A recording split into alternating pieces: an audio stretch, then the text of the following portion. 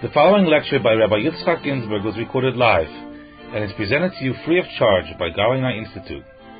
Your donation will help us to bring an ever-expanding selection of quality audio lectures by Rabbi Ginsburg. Galina Institute is a non-profit organization and all donations are tax-deductible in the USA.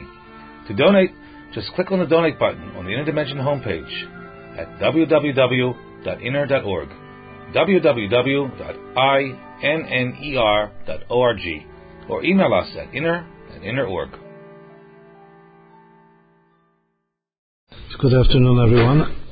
This afternoon we're going to talk about Torah and art and the creative process. There are many different arts. There are the visual arts, there's music, drama, all kinds of different arts. The common denominator of all the arts that in Hebrew, we want to understand the concept, so we first meditate upon the name of the concept in Hebrew. The word for art in Hebrew is omanut, includes all of the various arts, and it comes from the same root as the word emunah, which means faith. Meaning there's a very essential, strong connection between faith and art. The word that means truth also is from the same root in Hebrew, emet. The root is aleph ben nun. Like when you say amen after every blessing, that we make a blessing, we answer amen. That's the root, aleph ben nun. It means faith, and also is the root of truth. And one of the associated meanings that it has is art, as we find in its usage in the Song of Songs, Maaseh Yedei Aman, the workings of the hand of the artisan, of the artist. Aman. Now in the Chassidut, in the meditation upon the relationship between faith and art, the simple meaning is that art is ultimately intended to be our expression of our faith. The simple thing that when a person does any art that he is involved with, once more, whether it's a visual or music or drama or any art, the art is his physical expression of the deepest point of the faith in his heart. But from faith, from simple faith until actual art in the real world with objective art, so there are several stages. All of the stages are related to different meanings of that very same root.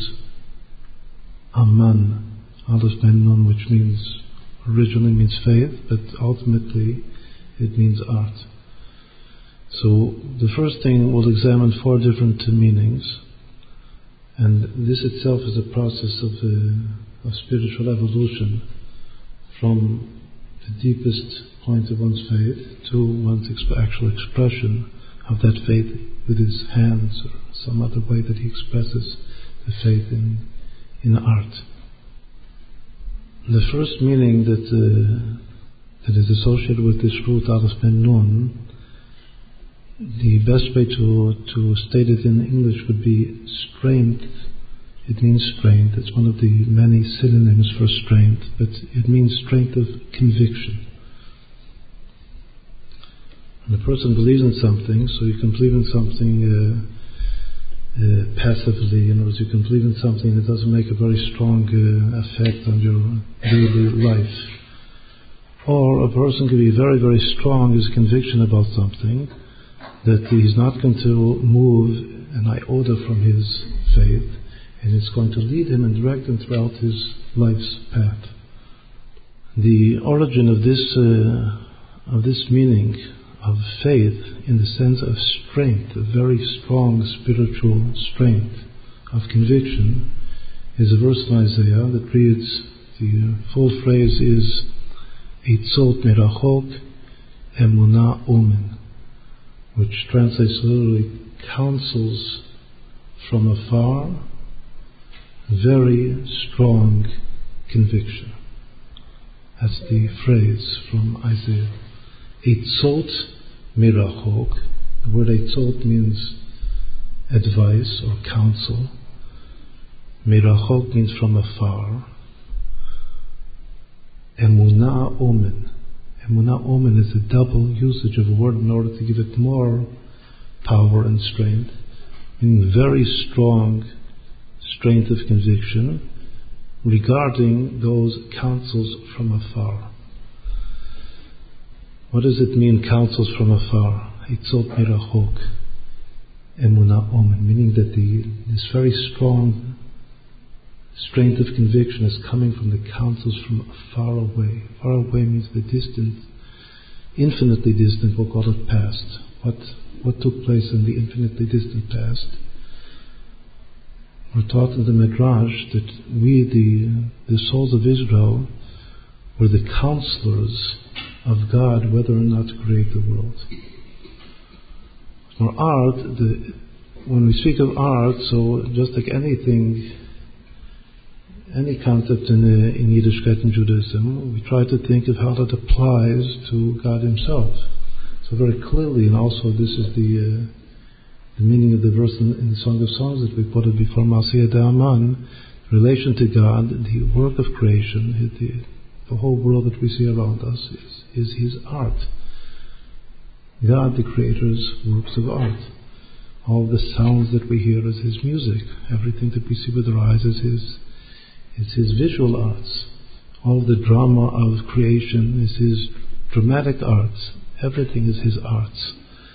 All of creation is a work of art, of God's art. Before creation, as it were, this is what we're told, the sages tell us, that God Himself had to make the decision whether or not to create the world in the first place. So just like any king, a king only makes a decision after consulting with his counselors. And so it says, B'ni nimlach, and who did Hashem, did God take counsel, whether or not to create the world? B'nishmotehem shel tzadikim, the souls of Israel, the souls of the righteous of Israel. Meaning that we were there, this is based on the verse in Chronicles that says, with the king we sat there in the ancient times, and in times far, far away.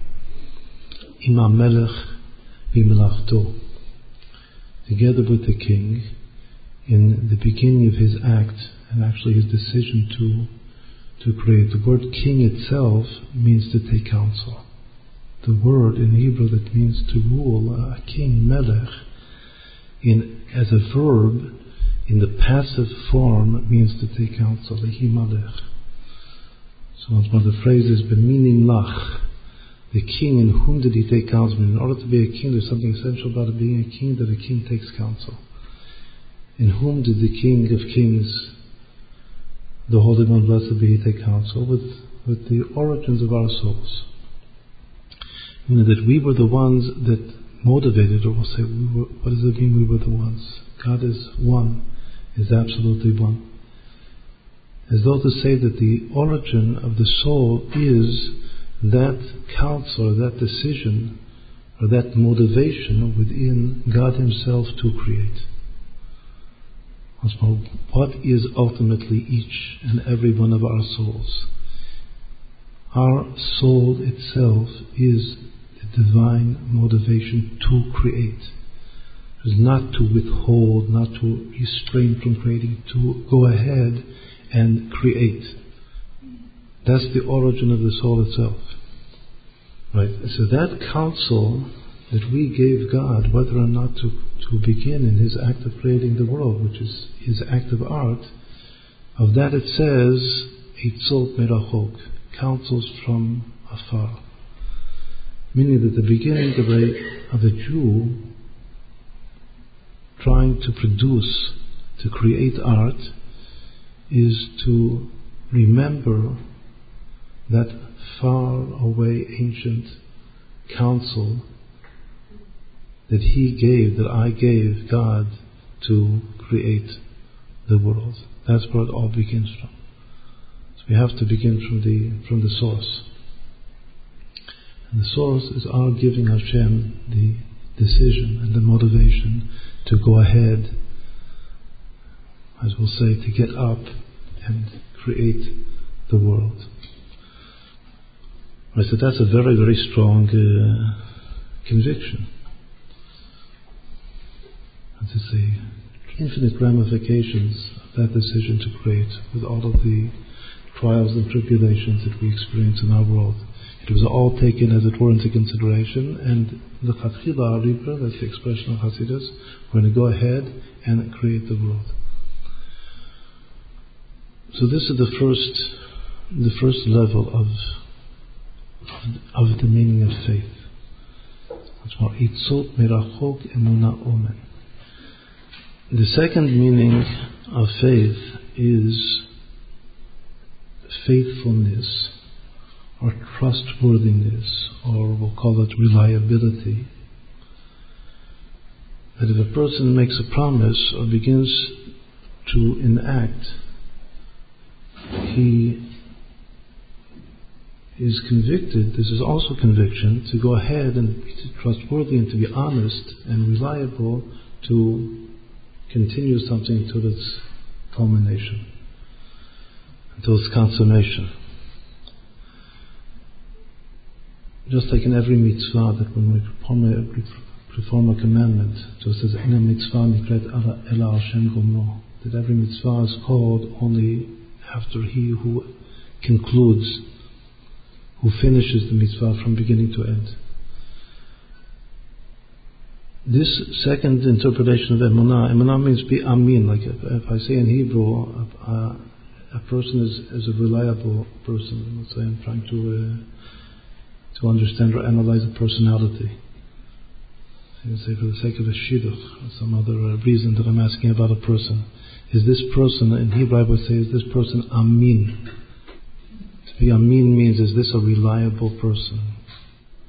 So that concept of reliability is the second meaning of this root aman. That first, a person has a very strong conviction to do something, to go ahead and to begin the process. The second stage is this person reliable to continue on and to conclude, even to overcome obstacles in his way, because he's going to face many obstacles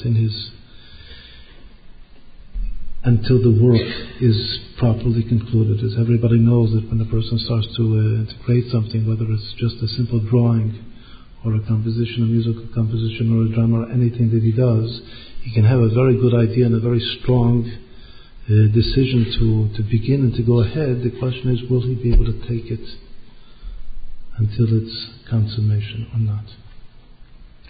So that reliability of continuing on until the end, that's the second meaning of Aman. The third meaning of Aman is Milashon Omen, Omenet Hadasa. So the first meaning, if whoever of us knows a little bit of Hebrew, is called Emunah Omen. Omen is an idiom and a synonym for very, very strong strength of soul. The second is Aminut, which is trustworthiness or reliability. Aminut, Amin, Aleph Mem Yud Nun. The third, once more, the Amin means, can I believe in him? A person is reliable. This root means faith and belief. Is this a person, is this a soul that I can believe in him? The first level, again, if we're going back to prehistory, so the first level was our giving Hashem the counsel to decide to create the world, or the motivation within the Creator himself. But then Hashem also needs us to participate with him. We gave him the counsel, but we also have to help him do it, to bring it about. So are we reliable? As we gave him this Eitzah Tova, are we going to do our part to make it become realized as Hashem desires, which was our fault, as We could say that the whole world is our fault. And if the world is our fault, so are we reliable to do as much as we can do to correct what needs to be corrected? That's the second meaning of Aman. The third meaning of Aman is to bring up or to raise, to educate a child, as it says of Mordechai in Megillat Esther, Vayu omenet hadasahi Esther. A tutor or a pedagogue that raises, takes care of someone, is called an omen, a nurse. To nurse or to take care or to bring up a child, to raise a child, is called omen. So this means that not only are we reliable that we're going to do our utmost, but there's something, an emotional base that brings up a child, like a mother that brings up a child and demands a tremendous depth of emotion. As far as of care, it's not just that I have a responsibility to do something, I do it by rote or just because I have to do it. I really care. In order to raise a child, I have to care for the child very, very deeply. That caring for someone. Just once more, let's think about now we're creating a picture. An artist is drawing a picture. That drawing of the picture can take him weeks, maybe months, until he completes the picture that he's drawing. Let's say a musician a composer is composing a composition. The composition can take him months and months. A big composition. So first he had to have a very strong conviction to begin in the first place. He has his reliability, we'll call it his sense of responsibility towards that creation. But not only is it enough that he is responsible, he has to have a very deep emotional place in his heart that he's going to now, this picture or this composition is like an infant. He has to take care, has to feel care for this work of art. He has to bring it up once more, just like a person brings up a child. That's the third meaning. To bring up a child also means to infuse into the child faith. Like it says, Queen Esther was given because Mordechai HaTzadik brought her up. This is the word that she was, this meaning of the word appears in Megillat Esther in the context of Mordechai bringing up Esther, his niece, that she was an orphan and Mordechai brought her up. So it says several times in Megillat Esther that she was brought up and that she was also infused. Once more, the pun is very, very clear that to bring up and faith and reliability all is very closely related. And she became very deeply affected and infused with her faith because of the way she was brought up. Meaning that a person makes a decision to create. Something about the Jewish soul, that the essence of the Jewish soul is the decision to create. Because we gave God that motivation to create, that's our very essence. To create art. Then there is we'll call it the relatively intellectual commitment. The commitment to be responsible as we can be to fulfill that, or to help God fulfill the creation. But then there's an emotional contact or connection to that creation that I have. That the emotional connection to the creation is mechadesh innovates the fact that I infuse the creation itself with my faith. That my faith permeates, goes into the painting, into the canvas, into the composition. Ka'asher hayta bo omna ito. Was more the first two stages was just in myself. Obviously the creating process has begun, but this is now bringing it up once more, giving the creation my faith. The final meaning of faith is, as we said before, is the final work of art itself, what comes out at the end. That what comes out at the end is the full, consummate expression of that faith.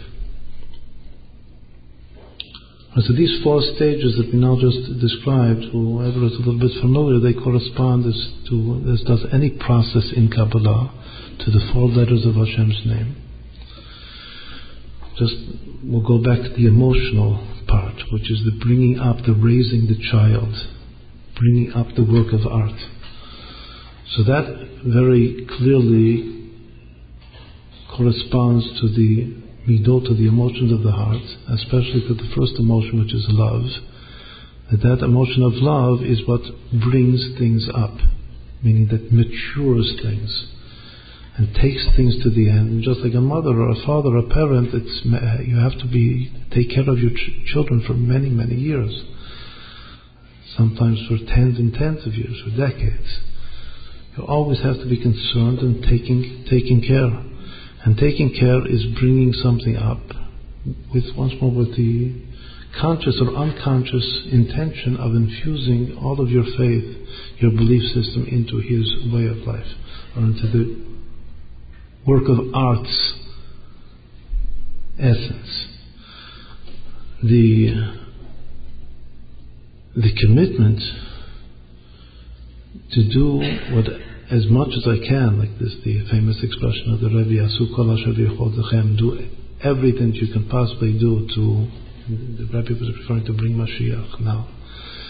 But now we're talking about creating something. The strength of conviction to create, that's the essence of the Yud of Hashem's name, Kulam b'chokhma asita. That's the point.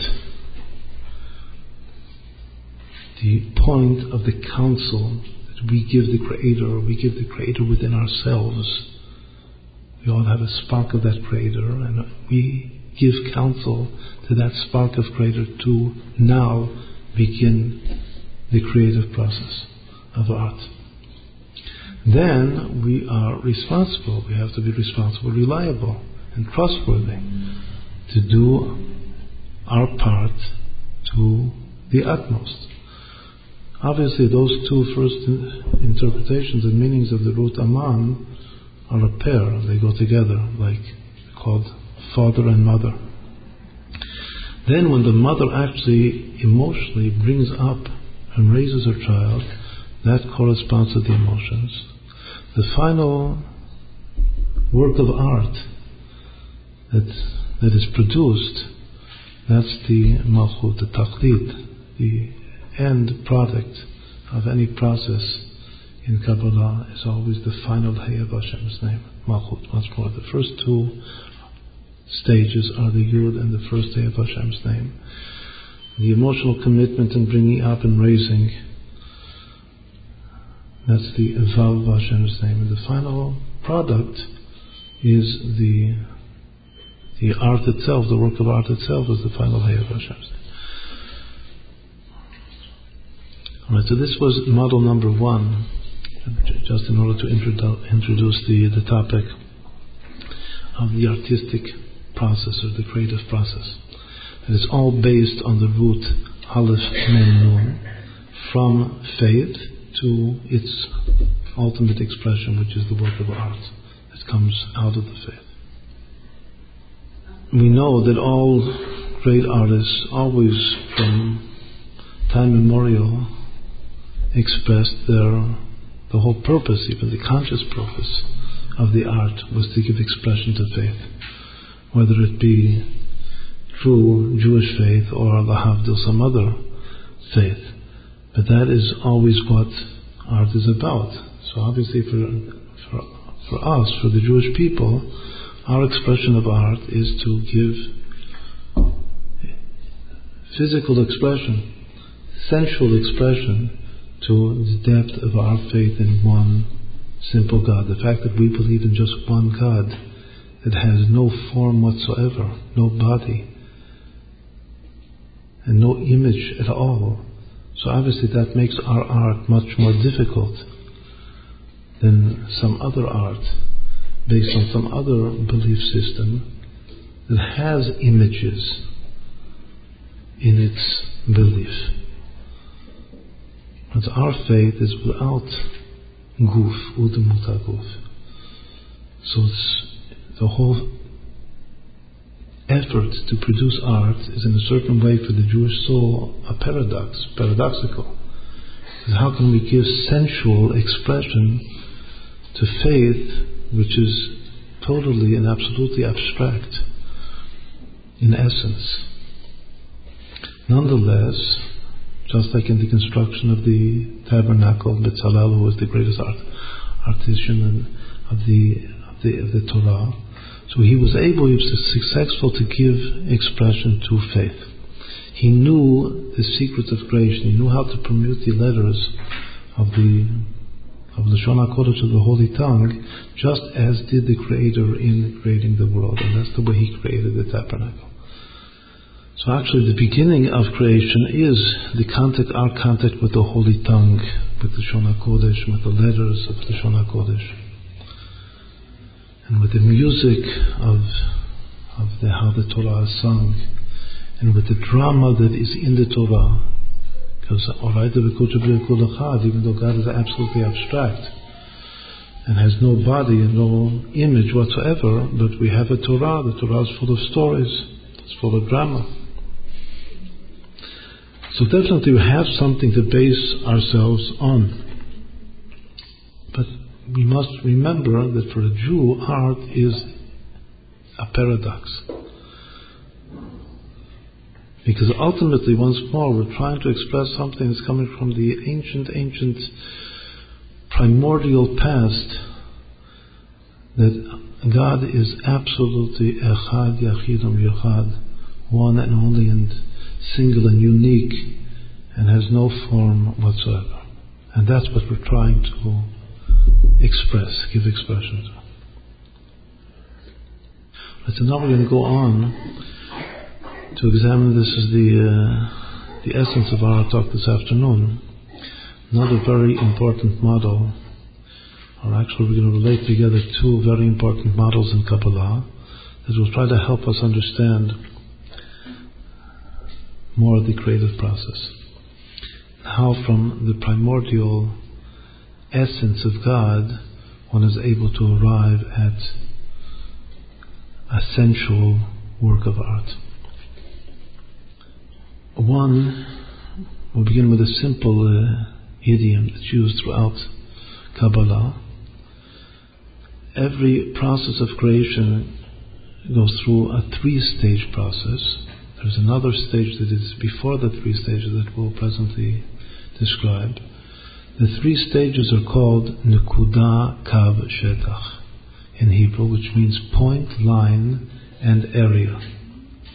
Meaning that there's a progression from zero dimension, from a point, because everything begins with a point. Then the point is zero dimension mathematically. From the point derives a line. A line is one-dimensional. And then from the line evolves an area. An area is two-dimensional. Then the dimensions can continue to multiply themselves over and over again. But after three stages of this progression have been achieved, then what continues is already implied by these first three stages, which are called point, line, and area. Even mathematically now, there's just a relatively recent mathematical proof, maybe 100 years ago, that after reaching a plane, there's no more essentially new mathematical information. When a person is mathematically a point and a line and a plane, which is an area, is enough for all of mathematics to describe. There's no chidush, there's no essential innovation in additional dimensions. So this was a very important paradigm in Kabbalah, which is called Nekuda Kav Shetach. So in a work of art, it's very clear that first I have to begin with some point, and then the point has to develop into a line. The difference between a point is just we'll call it a raw idea, a simple idea of what I want to do. A line is already physically, we call it a vector force. It's a direction how to proceed in order to realize this abstract idea that I have, which is the point that I'm trying to express. Just like you say, a person has a point in his mind that he's trying to give expression to. So everything begins with a point. After there's a point, then you have to have a line. A line is some direction. How to achieve, how to project this point from my mind or from my inspiration, from my soul onto external reality. The area or the plane is that projection itself. When I have achieved and succeeded in projecting through the means of the line that point, then I have arrived at an area, a plane. And this is a simple but very, very basic paradigm model in Kabbalah for any creative process. That first there has to be a point, then there has to be a line, and then there has to be an area. But before the point itself, there is another concept, which is an infinite great circle. The circle also appears to be a plane, just like when you arrive at the end of the plane, but this circle is an abstract circle. It's a circle that is before the point. The point is just a condensation or contraction of the infinite light of the circle before the process of creation can begin. It's just as we said before, if we consider this obviously just a model, that God's omnipotence, which is called Kol Yachol, is this great circle. In that omnipotence, He had to decide to begin to create. And that process of beginning to create had to begin from some point. In order to contract His infinite light to a point, that required, once more, this counsel that He took with the souls of the tzaddikim, which are the souls of the Jewish people, which are our souls. From this great circle came a point which is the outset, called the Motzah, Nekudat Motzah, the term in Hebrew, of the creative process. After there's a Nekudat Motzah, a point of outset, then there can be the line and the area at the end, which is the culmination, the realization. Meaning that if I and my soul want to develop and nurture the creative process, which every Jewish soul possesses, but it has to be nurtured, just like we said before. One of the meanings, the third meaning of Omen, is to bring something up, to raise something, which means to nurture something. So one very potent meditation is trying to go through this process in my mind. Very simple, these are simple geometric forms, of first finding in myself this great circle, and then contracting this great circle into just one point, and then projecting that point onto the canvas, we'll call it, of reality, and then seeing what, or drawing the full picture, which is the plane or the area, which is the final result, once more, of the artistic or creative process. Meaning that for a Jew, as we said before, a Jew, it's a very, the whole concept of art and creation is paradoxical because it's coming from absolute unity, which is what's unique to our belief system. That's why through all of the philosophic works ask the question, how, even relating to God himself, if God is absolutely one, how can plurality evolve and derive from absolute unity? This is a paradox. It's not clear at all. It's not obvious at all. It's a very, very, one of the deepest philosophic questions that are asked. One of the terms that's used as an idiom or a synonym for God's absolute unity that's undefinable is Kol Yachol, that he's omnipotent. Meaning that he can do and he can also not do. Just like he is all powerful to do all, he's also able to do nothing. Since that level, which is called Yachol, can either do all or anything, but at the very same time it can also just do nothing at all, and the nothing is absolute, doing nothing is equal. It's absolutely equal as doing everything or anything. That's the level that has to take counsel with the souls of Israel whether to say yes and not to say no, because the yes and the no are one and the same. However deep and difficult this sounds, a Jewish soul, since each one of us is a very part of God, so we also have some identity, some deep down identity even before the act of giving counsel with the concept of omnipotence, of Kol Yachol, and to really begin to create is only first feeling that we're calling this great circle. The concept of circle throughout Kabbalah means equality. And in our context, equality means everything and anything and nothing.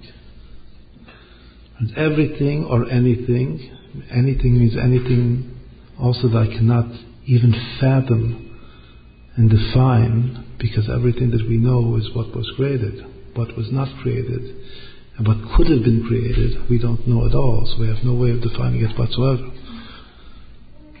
Once for everything and anything that could ever be, and also nothing, is all one and the same. That's the real meaning of omnipotence, which is called Yachol. And we have to find some, to begin in truth to create, we have to link ourselves to that level, that great circle, and to that great circle, as far as in our mind, we have this great circle of omnipotence. And then to begin to contract that circle into one point of a decision to, once more, a kernel idea of, yes, I'm going to do something. I have an idea already of what I'm going to do. And then from that point, once more can evolve a line, and finally an area, a full area. In Kabbalah, we look at the beginning of the Torah, and another very beautiful and important model appears, which is parallel to the model of point, line, and area. That's the way, or the stages in which Hashem created the first context of reality, which is the Garden of Eden, before the primordial sin of Adam and Chava began Eden. And we know that Hashem created the garden and He placed Adam and Eve in the garden. But before the garden there was another level that we find it explicitly related to in the Torah, which is called Eden.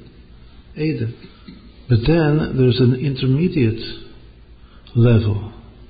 It's also written in the Torah, in the beginning of the Torah, between Eden and the garden. And that's called the river. In Nahar Yotzei Me'eden Hashkot et Hagan, it says that a river came out of Eden to water the garden. So the Torah, the way the Torah relates it, right, draws it, pictures it, it's very clear that there are three stages here, three explicit stages, which are Eden, and then a river coming out of Eden, and finally a garden. I said this after all of the introductory thoughts that we've explained. This is not going to be the basic model that we're going to try to explain this afternoon relating to art. Because every work of art, whether it's song or painting or sculpture or drama, is creating a garden. Right, the final result is the garden. After the garden has been created, then you can take people to place them in the garden and enjoy the garden. Just like God, after He created the garden, so now He has this garden that's this beautiful work of art, the most beautiful, splendorous work of art imaginable. And now this newly created born couple of Adam and Eve, He places in the garden in order to also to nurture the garden, but simply to infinitely enjoy the fruit and the beauty of this garden, which is God's work of art. How do I know that the concept of God in the Torah is the ultimate work of art, which is the Masayeh De'ad Aman, of HaKadosh Baruch Hu, the Creator? Because the word in Hebrew, garden, gan, is also the basic root of Negina, which means melody. And also the basic root of Gvanim, of Gon, which means hue or color. What's more, the spectrum, the word Gan in Hebrew, garden, means at once a full spectrum of all possible colors and hues. And it also means Negina, which is all possible melody. So there's no more perfect word for a consummate work of art than a garden. Obviously, a garden is also a place that you play in. That's playwriting. So, once more, there can't be a more beautiful and all-inclusive image for a work of art than creating a garden. But the garden has to be watered. And the river comes out of another mysterious origin, which is called Eden. And Eden is not there in the garden, someplace else. It's in some mysterious place. So these three stages of Eden, and the river coming out of Eden, then finally the garden that it waters with its trees, its tree of life, a tree of knowledge, and all the other beautiful things that are in the garden. This is the most important model in the Torah, in the beginning of the Torah, of our three-stage process, which is called Nekuda Kav Shetach, which is point, line, and area. But for point is the initial point of inspiration, or the idea, and then the idea of creation, and then the projection of the soul, and there's also the inspiration how to proceed towards the realization of the idea. That's the line. And then finally the area is the creation itself, the work of art itself. So Eden, the concept of Eden is the point. And the river is the line, which is the projection, the flow from the point to the area, and the garden is the area. So this is a very, very essential concept throughout Kabbalah and Chassidut, that every work of art has to begin with Eden, and then there has to be a river that comes out of Eden, a flow. Because if you have an Eden, a beautiful abstract idea, just an arousal in your soul, then what has to now happen is that a river has to come out of that Eden, and that river waters and nurtures the garden. Nekuda kav shetach. But we said that before the point, there has to be a great circle, even above the point. That great circle is pure and absolute omnipotence. As we said before, that omnipotence means everything and anything and nothing, all one. That level, in relation to this model of Eden, Nahar and Gan, is called Kedem. Kedem. As the verse once more, this is explicit from the beginning of the Torah, the verse says that Hashem planted Gan be'Eden Mikedem, a garden, in a greater context, or mysteriously circumscribing the garden was Eden. The garden is not Eden, but Eden is up there in some mysterious way surrounding the garden. It's just a point, but it's hovering around the garden. From that Eden to the garden there has to be a river that descends, as the verse goes on to say, V'nahar yotei me'Eden hashkot et hagan, meaning it's not the same place. But above Eden itself, it says there's another place which is Kedem. Now Kedem means just primordial reality. It also means the east. It's like the far east. Kedem. But it's the same word that is used in relation to God Himself. God is referred to as Kadmono Sholam. God is not referred to as Eden, nor as a river, nor as a garden. The Eden and the river and the garden are stages of God's creating reality. But God is referred to as Kedem, because Kedem means the primordial one. Kadmono Sholam, Kadmon L'chol HaKedumim. There's a phrase in Kabbalah and Chassidut. The primordial of all primordials. Kadmon L'chol HaKedumim. So this is Kedem. Now before continuing, we'll now make a parenthetical observation, which is based on a numerical relationship. When all of these words are used explicitly all together in the story of the creation of the Garden of Eden. That's why we say the Garden of Eden. Also in the Torah we say Gan Eden.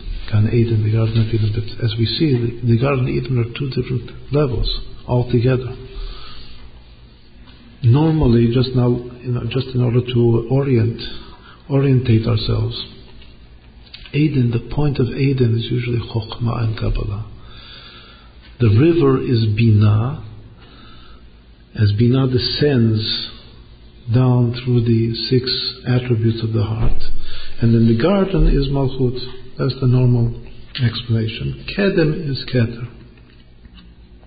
It's more the normal explanation of these terms vis-a-vis the Sphiriadic model of Kabbalah is that Kedem, the primordial essence, is the unknowable head of the crown. The crown is the superconscious. The initial point of consciousness, which is wisdom, is called Eden. Then the river that flows out of Eden is Binah, and it flows through all of the 6 attributes, the motive attributes of the heart.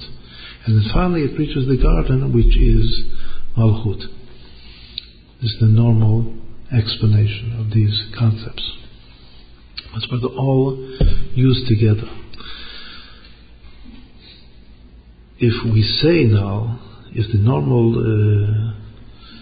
term is Gan Eden, the Garden of Eden, so according to this understanding, we're connecting Malchut and Chokhmah, the area and the point.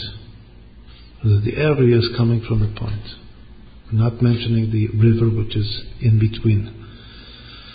The first observation that it says in Kabbalah is that all of these three levels come from a much deeper level in the soul than Chokhmah and Binah and Malchut.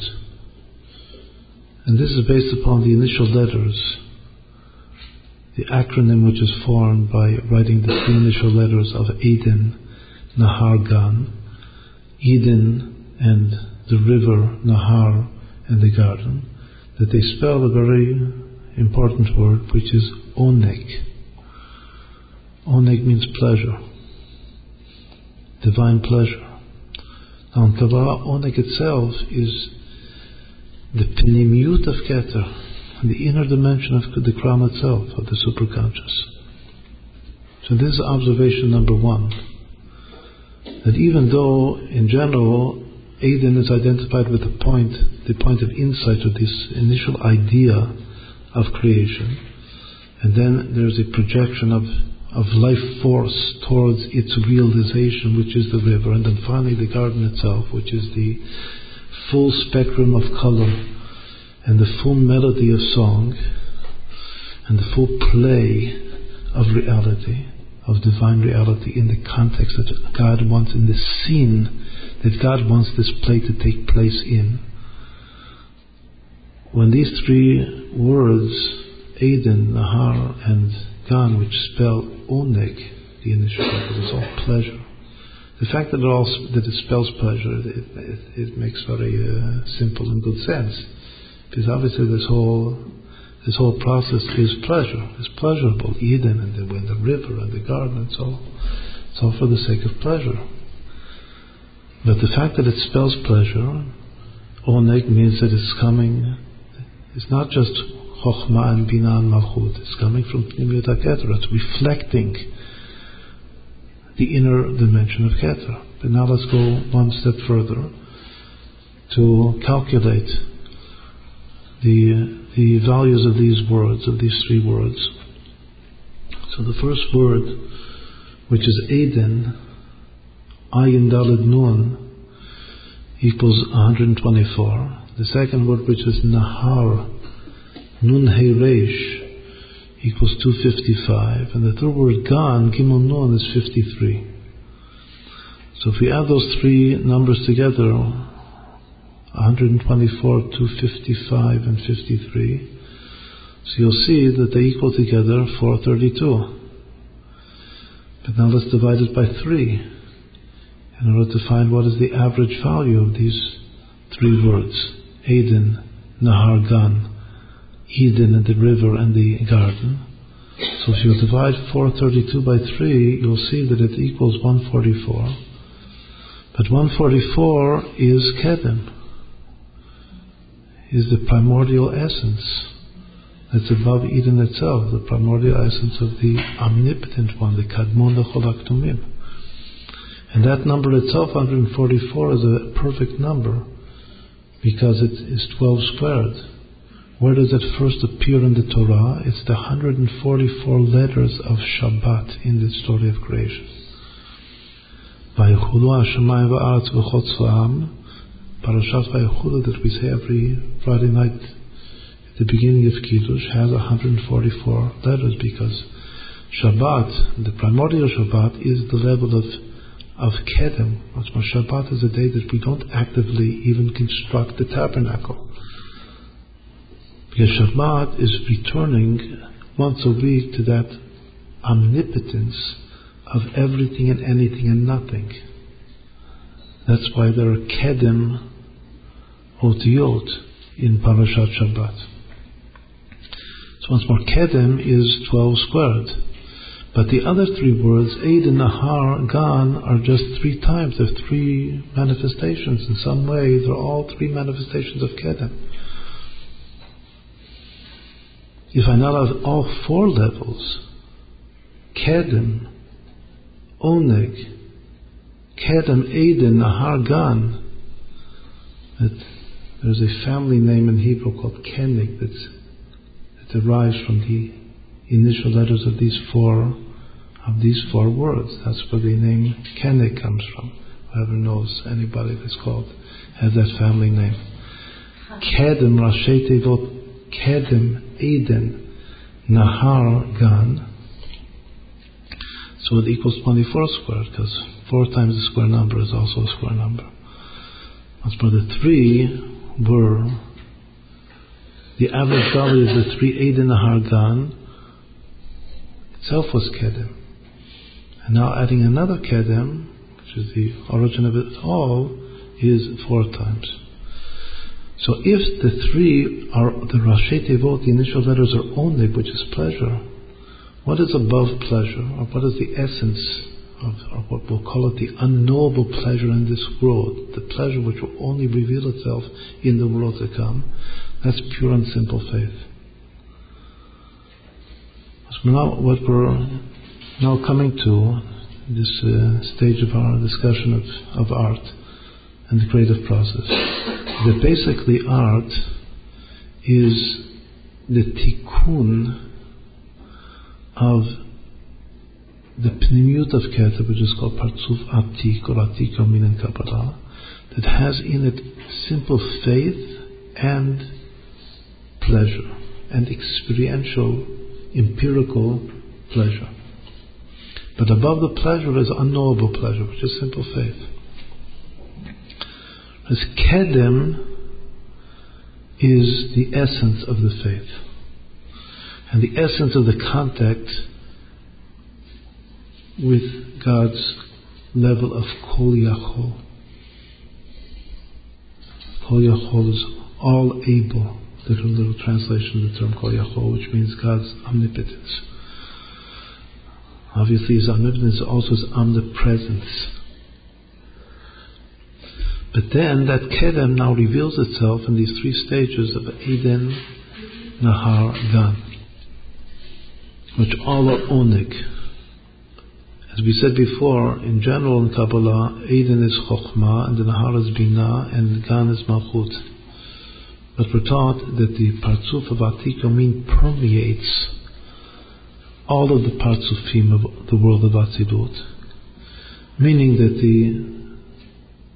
that pleasure which is manifest in all of the levels of Chokhmah and Binah and Malchut, that is the true meaning of these three stages, which are called Eden and the river and the garden.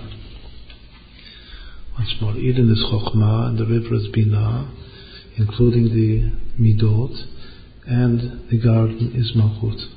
But we said it is all pleasure. Pleasure is Pnimiyut HaKeter. Pnimiyut HaKeter is the inner life force, or the inner soul of the whole world of Atzilut.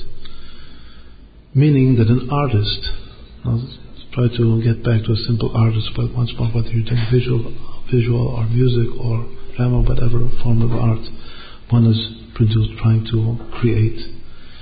So art is basically two things. It's faith and pleasure. But the first thing that we said, the first part of our talk, was the 4 levels of faith, of realizing and giving expression to faith. Now we're saying that it's faith and pleasure, which are themselves 2 levels of the inner dimension of the crown, of the superconscious. The faith is also pleasure. It's just pleasure which is unknowable in this world. That's why we call it faith. And the pleasure which is knowable, which isn't experiential in this world, that's Oneg. Now that pleasure which is experiential in this world is what motivates us to create through the conscious process of wisdom and understanding, until ultimately reaching Malchut, which are the three stages of Eden and Nahar and Gan. So now we'll go back and conclude with just one more thought of how we should try to meditate upon this process. As we said, first, a Jew has to feel in his faith a connection to the great circle of absolute equality, of God's very essence, which means the equality of to do or not to do, everything and anything and nothing. That's Kol Yachol. Now we're going to explain another idea. Wisdom, Eden is wisdom. Of wisdom it says, V'chochma me'ayin timatzeh, that wisdom comes from nothing. Even though in Kabbalah and Chassidut the sort of Kol Yachol, that Hashem is all able, omnipotent, which implies that He can also not do just as He can yes do, that is called the Yesh Ha'amiti, the true essence or somethingness of divinity, of God. Yesh Ha'amiti. The point, the just one, the dimensionless point, which is Nikudat Hamutza, the outset of actual creation, is called nothing, a point of nothing. So now we said something, a new idea altogether. Because up until now, Eden was the point, like the idea, the kernel idea of what to begin to create. That the circle was just everything. Everything did not give one any sense whatsoever of what to do. Just once more, the everything of the Kol Yachol had to have counsel. The Eitzot Merachol Kemonah had to take counsel whether or not even to begin to create. Now we're saying another very important deep insight, that the first stage with the pure Emunah is in Hashem's absolute essence or somethingness. It's called Yesh Amiti of Kol Yachol. Kol Yachol is called Yesh Amiti in Chassidut. But in relation to that Yesh Amiti of Kol Yachol, the point of the beginning point of creation is nothing. It's a point of nothing. Because we know that every creation begins something from nothing. Meaning there's something once more paradoxical, that the first point of creating, of now I'm going to begin actually creating, is a point of nothing. It's not a point of something. The absolute something was before. The Yesh Amiti was the level of Kedem, but this great infinite circle of total equality. In order to come from that Yesh Amiti to the Ayin, to the point of nothingness which actually begins the creative process, so something even deeper in Hashem's essence than Kol Yachol has to be called upon. That's called the Ayin Ha'amiti. The Ayin Ha'amiti is not that Hashem is omnipotent.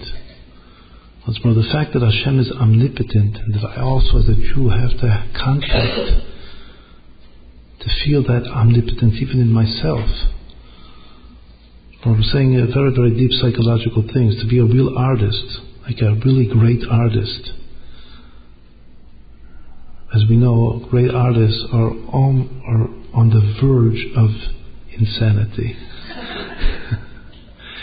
And the reason that a really great artist is on the verge of insanity is because he feels omnipotence. And if he feels it too strong and not in a rectified way, then he just passes over to the other side of sanity, as happens to very talented artists, as we know from history. To begin to create, that omnipotence has to reduce itself to an infinitesimal point of nothingness vis-a-vis that previous sense of omnipotence. Where does that power, where does that come from? That comes from something deeper even than omnipotence, which is Ein Od Milvado. God is either Kol Yachol, He's either all able, which is omnipotent, which is called the absolute somethingness of God, even though it includes in itself the ability not to do, together simultaneously with the ability to do.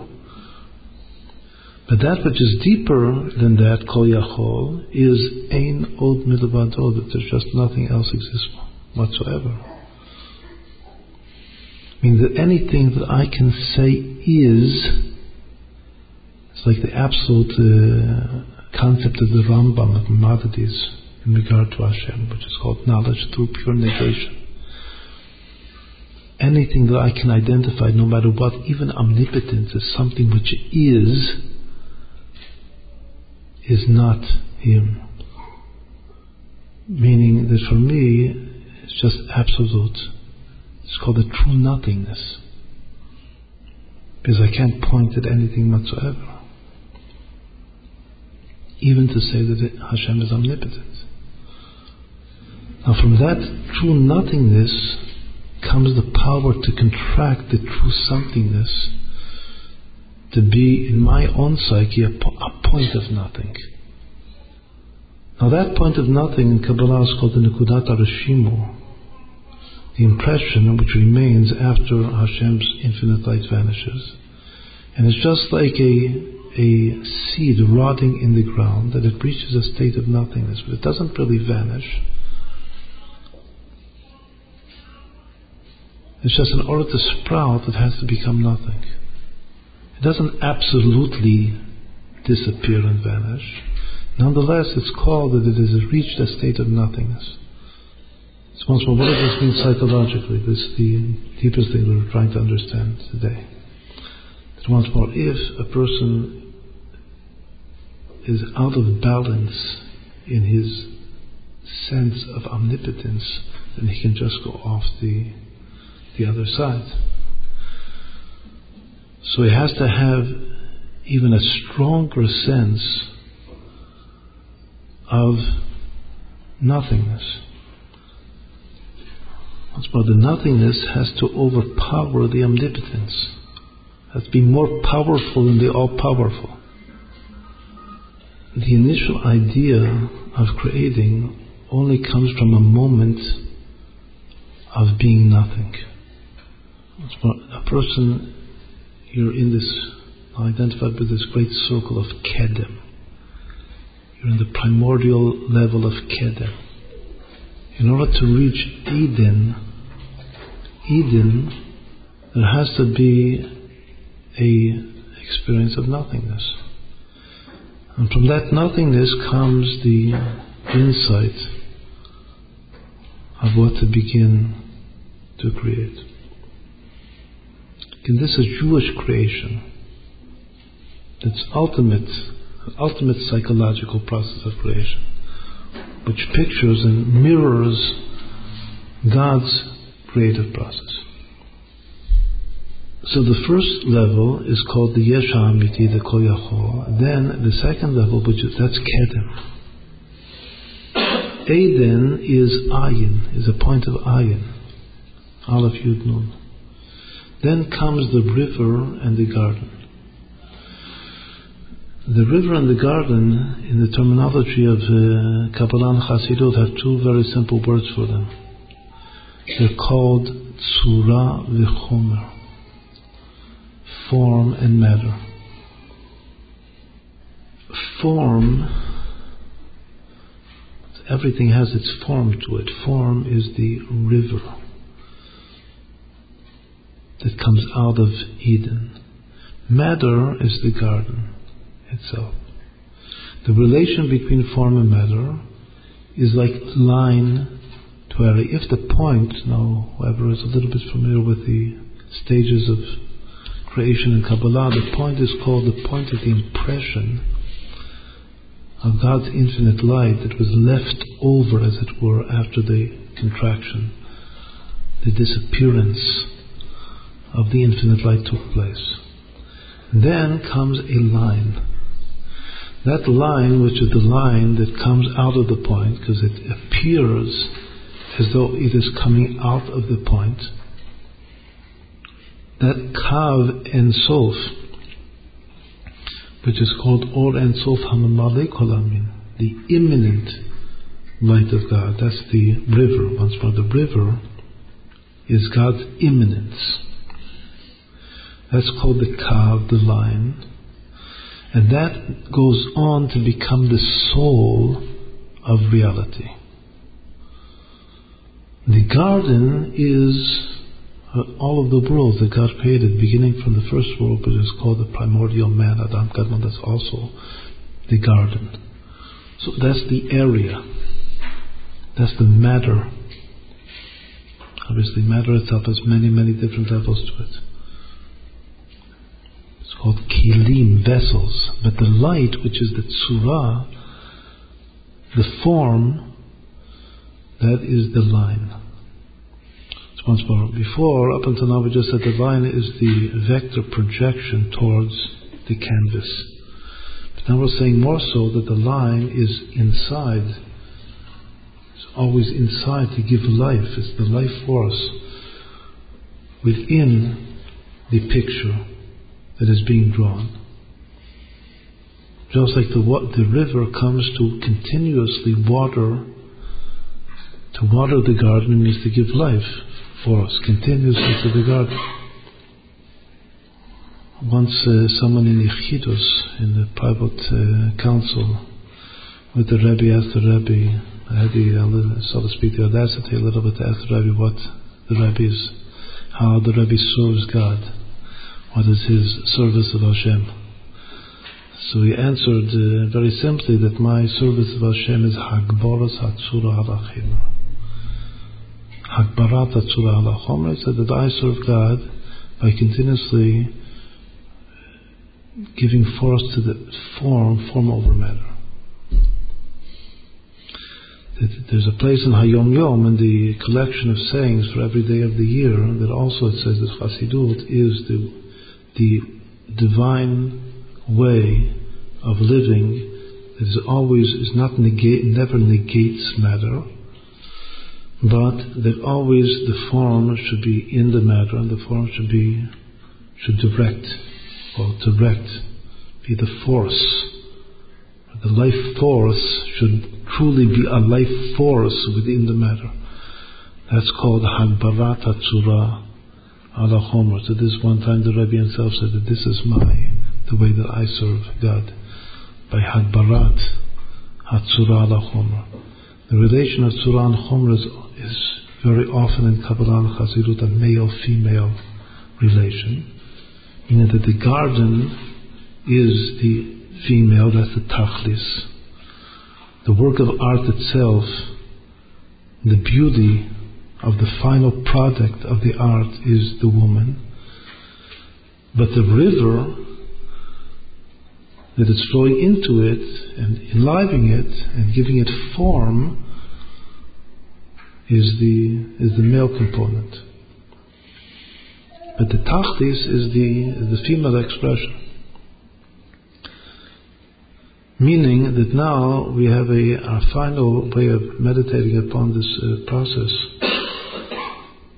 of emunah and oneg, that the oneg then becomes the chokhmah and the binah and the malchut, that there is from the absolute somethingness, which is called kedem or kol yachol, comes a point of ayin. And then the ayin, the nothingness, has to project from itself form which encloses itself in matter. Now, in order for form to encode itself in matter, there's an expression in Kabbalah that the matter itself has to come into existence itself from the form, from the condensation or the thickening. The concept in the phrase in Kabbalah is mehit abut ha'orot nithagu akedim. From the thickening of the condensation of the lights came into existence the vessels. Meaning that the matter itself is actually created from the form, even though it has its own origin in the point of the Rishimo, which is Gan Eden, the relation of Gan Eden, as we said before. The way to imagine this geometrically is that the line becoming area itself goes through two stages. First, if you have a line that wants to become now two-dimensional, a line is only one-dimensional. So, again, in our imagination, if that line is now intending to become two-dimensional, so first it becomes a triangle, and then it becomes a square. A triangle still has a projection to it, called Hishtalshalut. It's like the line desiring to become an area. It has an intermediate. Stay once more. Think how the meditation is very simple. That we have this big circle. Also, the big circle. Try to go through the whole meditation. The big circle itself in one's mind has two stages to it. First, there's just this big infinite circle of absolute equality. Then we'll meditate upon a circle appearing and disappearing, like flashing in and out, off and on. Once more. We have first this big circle. Then the circle starts flashing on and off.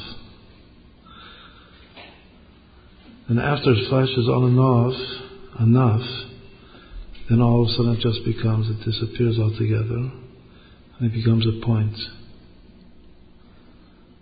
Then the point projects a line, and the line wants to evolve into an area, but that evolution into an area itself has two stages to it. One is first a triangle, which is still it's an area like a line, because it's a projection still. A square is no longer a projection at all, it's just the full-fledged body. It's called the perfect inter-inclusion. A square represents that every part is like a hologram, that every part reflects all of its parts. That's what a square means. It's a perfect state of inter-inclusion. So this is the full process. The fact that the circle begins to flash on and off, the idiom for this is that circles sometimes in Kabbalah correspond to angels. And it says that there are two types of angels. There are those angels that Hashem created in the 6 days of creation, which exist throughout the 6 millennia of creation, from the beginning of creation. There are those angels that are created spontaneously every day anew, and they appear and disappear. So there are angels are circles. Man's souls are lines. So in a certain sense, the creative process is beginning with an angelic state of consciousness and developing into a human state of consciousness. Once more, beginning as an angel and then becoming finally a human being, as God desires, because human beings are much deeper and more essential than our angels.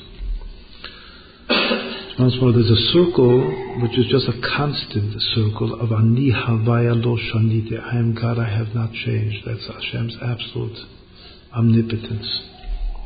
Yesha Amiti. Then, due to the fact that really there's something even deeper than that, but it's absolutely unknowable, that's the absolute nothingness. So that circle itself begins to flash on and off. Those two levels are called Yechida and Chaya. Yechida is the Makif. Makif is a circle of Harachot, which is always there and never changes. The circle which flashes on and off, that's called the Chaya in the soul, which is Nogea ve'eino Nogea, always appearing and disappearing. So the second level of the soul is also a circle, but it's a circle that appears and disappears. So we know that all of Chassidut came to reveal these two higher levels of the soul, the Chaya Yechida, the Baal Shem Tov is called the Balachai, received from the Balachai, which means the constant circle in the ultimate background of consciousness. And the more immediate circle, relatively in the front of consciousness, vis-a-vis the first circle, which is flashing on and off. But that's not yet the beginning of wisdom, of creation. It begins from a point. That the point has to become a line, and then the line has to become an area. And once more, the point is basically a point of nothingness. It means in the psyche, being nothing. See? Being just nothing. The line is tsura. One of the readings of the word tsura, which means form, is rotzeh. It's will. Will has a vector force to it. The point of nothingness is called Reisha Da'ayin. The circle above is called Reisha D'lo Yada V'lo Yityada. It's called the unknowable head, that's Kedem. The Eden is ultimately Reisha Da'ayin, the point of nothingness. The line is called Reisha Da'arich. Arich means long, extended head, which is will, the power of will, which is extension. Then comes finally the matter itself, which is consciousness. So now, if we've followed what we just now said at the end, is even a new way of explaining or paralleling the model to the concepts of Kabbalah that we are supposed to have someplace in our knowledge. That the crown itself has three heads to it. It's called the unknowable head, and the head of nothingness, and the long extended head. The unknowable head is Kedem, and the head of nothingness is Eden, and the long extended head is the Tzura, or the Kav, the Nahar, the river. And then finally the garden, according to this understanding, is all of consciousness. That's why the Torah itself has 53 Torah readings, Sedrot, which equal garden. The whole Torah, which is all of divine consciousness, Oraita Michochma Nafkat, is one big garden. All of consciousness is the gun. The river is Arich, will. Now, and Eden, that's the Tzura. Eden is the nothingness. And Kedem is the omnipotence above that nothingness. So just once more to conclude, in creation a person has to be able to contact in his Jewish soul these senses. The whole of Chassidut is based upon chushim. A Jew is blessed with chush, with senses. The first sense is the sense of Kedem, of primordial omnipotence. Then comes a sense of nothingness. Then form. Form is a direction, a vector towards matter. Matter is already experience, or consciousness. What we've now concluded at the end is that matter is all of consciousness. And the consciousness has in it this river that's flowing into the consciousness, giving it life force. We'll conclude with one more gematria. That if we take, these are the two basic words that are throughout Chassid, Kabbalah and Chassidut, and even the early Sifrei Mechkar before Kabbalah and Chassidut, the concepts of form and matter. As we said in the Hayom Yom, it says that Chassidut is the Hagbarat HaTzura HaChomer, and that's what the Rebbe himself said about himself. This is my Avedo, is Hagbarat HaTzura HaChomer. If you take those two words, Tzura, like one more gematria at the end, the Tzura equals 301. And Chomer is 248. 248 is like the 248 positive mitzvot of the Torah. It equals Avraham. Many other important things. Chomer, 248. 301 Surah and Chomer, 248 together equal 549. But if we divide 549 by 9, I'll explain why to divide it by 9. So you'll see that Tzura and Chomer together equal 9 times 61. But 61 equals Ayin. Meaning that if we have these three stages, we have now arrived at that point, line area, are nothing, form, matter. Nothingness, form, matter. That point is the nothingness. The line is the form, and the area is the chomer, the matter. But altogether, the form and the matter are 9 times nothing. This is very similar to what we had before. Before we had that Eden, Nahar Gan, the average value is Kedem itself. There's something similar. It's not the same, but it's similar. That form and matter are just 9 expressions of nothingness. It's all Yesh Mi Ayin. It's all still Ayin once more. If we have now Ayin at the top, Ayin together with Tzura and Chomer, so we have 10 times, a full array of 10 times nothing. 10 times nothing is nothing and form and matter. At the top of which you have Kol Yachol, but these 10 times nothing, in art, one of the most important mathematical things about art is called the golden section, that I'm not now going to go into at length. But that number of 10 times nothing, 610, is one of the golden numbers. We call it one of the numbers of love in the famous Fibonacci series. Another one of those famous numbers is 144, which is Kedem. So whoever knows about that important series of numbers, which is the basis, one of the great bases in the Torah of the aesthetic principle of art. So Kedem is 144, and Ayin Surah Chomer, which is 10 times out of 610, both of which appear in this important series of art in mathematics. So that was our talk for this afternoon. We should have Kedem and Aiden and Nahar and Gan.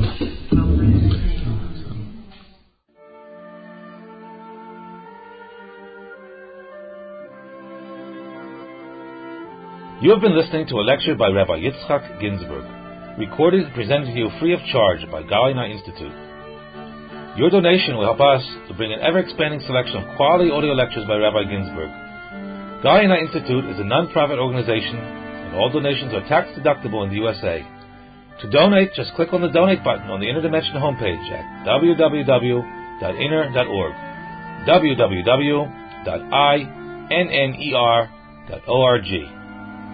In Hebrew, Galina means, open my eyes. These words are from the verse in Psalms, open my eyes, that I may behold the wonders of your Torah. Under the leadership of Rabbi Ginsburg, our goal is to open the world's eyes to the light of the inner dimension of Torah, to discover God, and to connect to Him in all that we do. As we learn from the Baal Shem Tov, Spreading this light will hasten the complete and true redemption. We invite you to join the Galway Night team and participate with Rabbi Ginsburg in learning, teaching, and spreading the inner dimension of Torah, Kabbalah, and Chassidut. Together, the Galway Night team will change the world, bringing God's loving kindness, health, happiness, and true peace to all. For more information about Rabbi Yitzchak Ginsburg's teachings and how to participate with the Galway Night team, visit the Inner Dimension website at www.inner.org, www.inner.org, or email us at inner@inner.org.